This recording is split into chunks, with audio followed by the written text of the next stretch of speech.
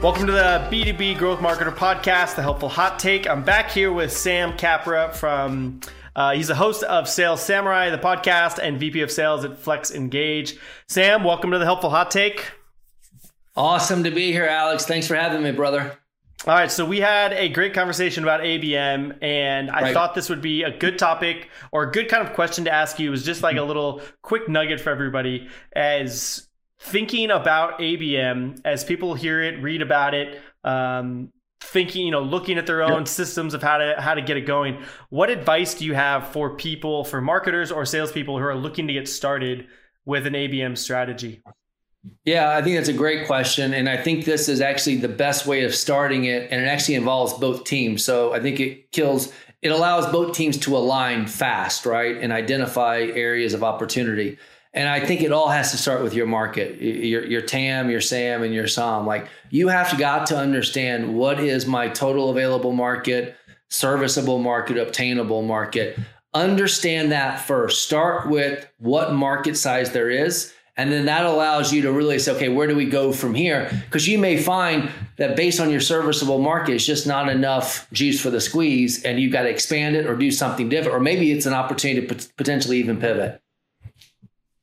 Yeah.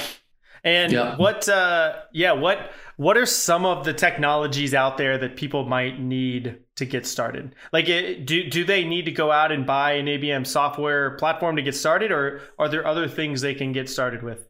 I definitely, if you're at that point, like if you've done all the steps, like the data analysis and all the fun stuff that goes into ABM, there is a time when you need to look at the Terminuses, the Engagios, those type of platforms.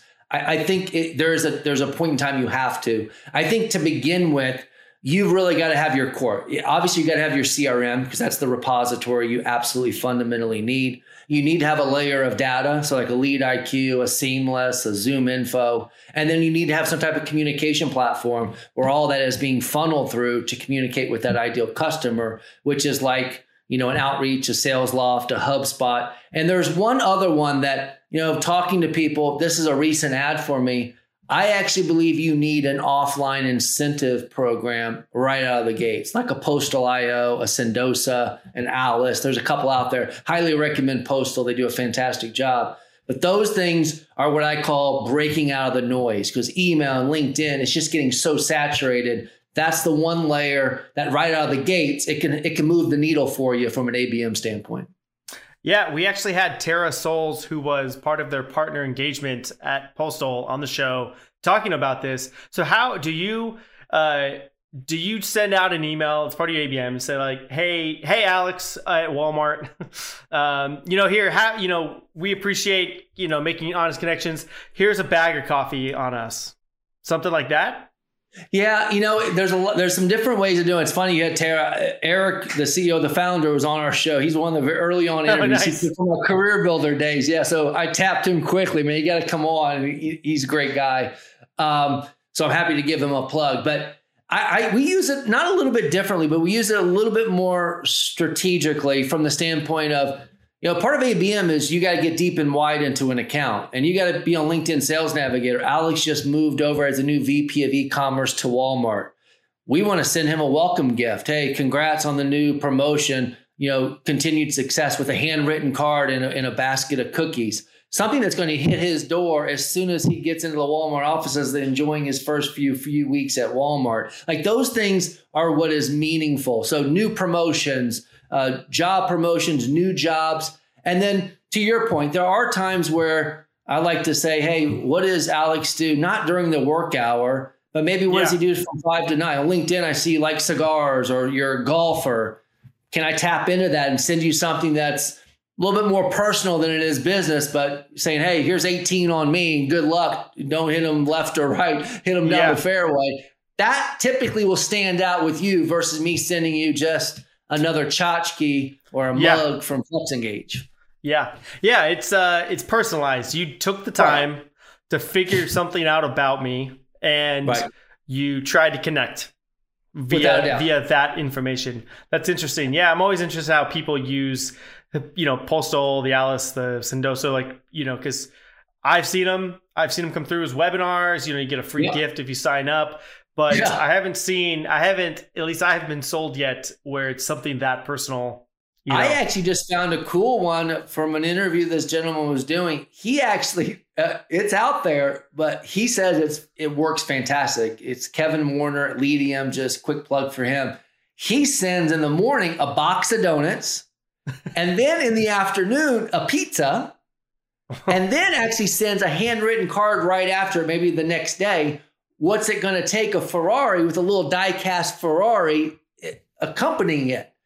And so it's kind of like I got hit with the donuts, I get hit with pizza. What's it going to take to get a meeting, a Ferrari? Like, but the sequence of it is just like, this is really kind of cool. Like I got donuts, like it's just a good thought process, and he has great success with it. I hope I haven't saturated his market by giving this out, but it's an idea.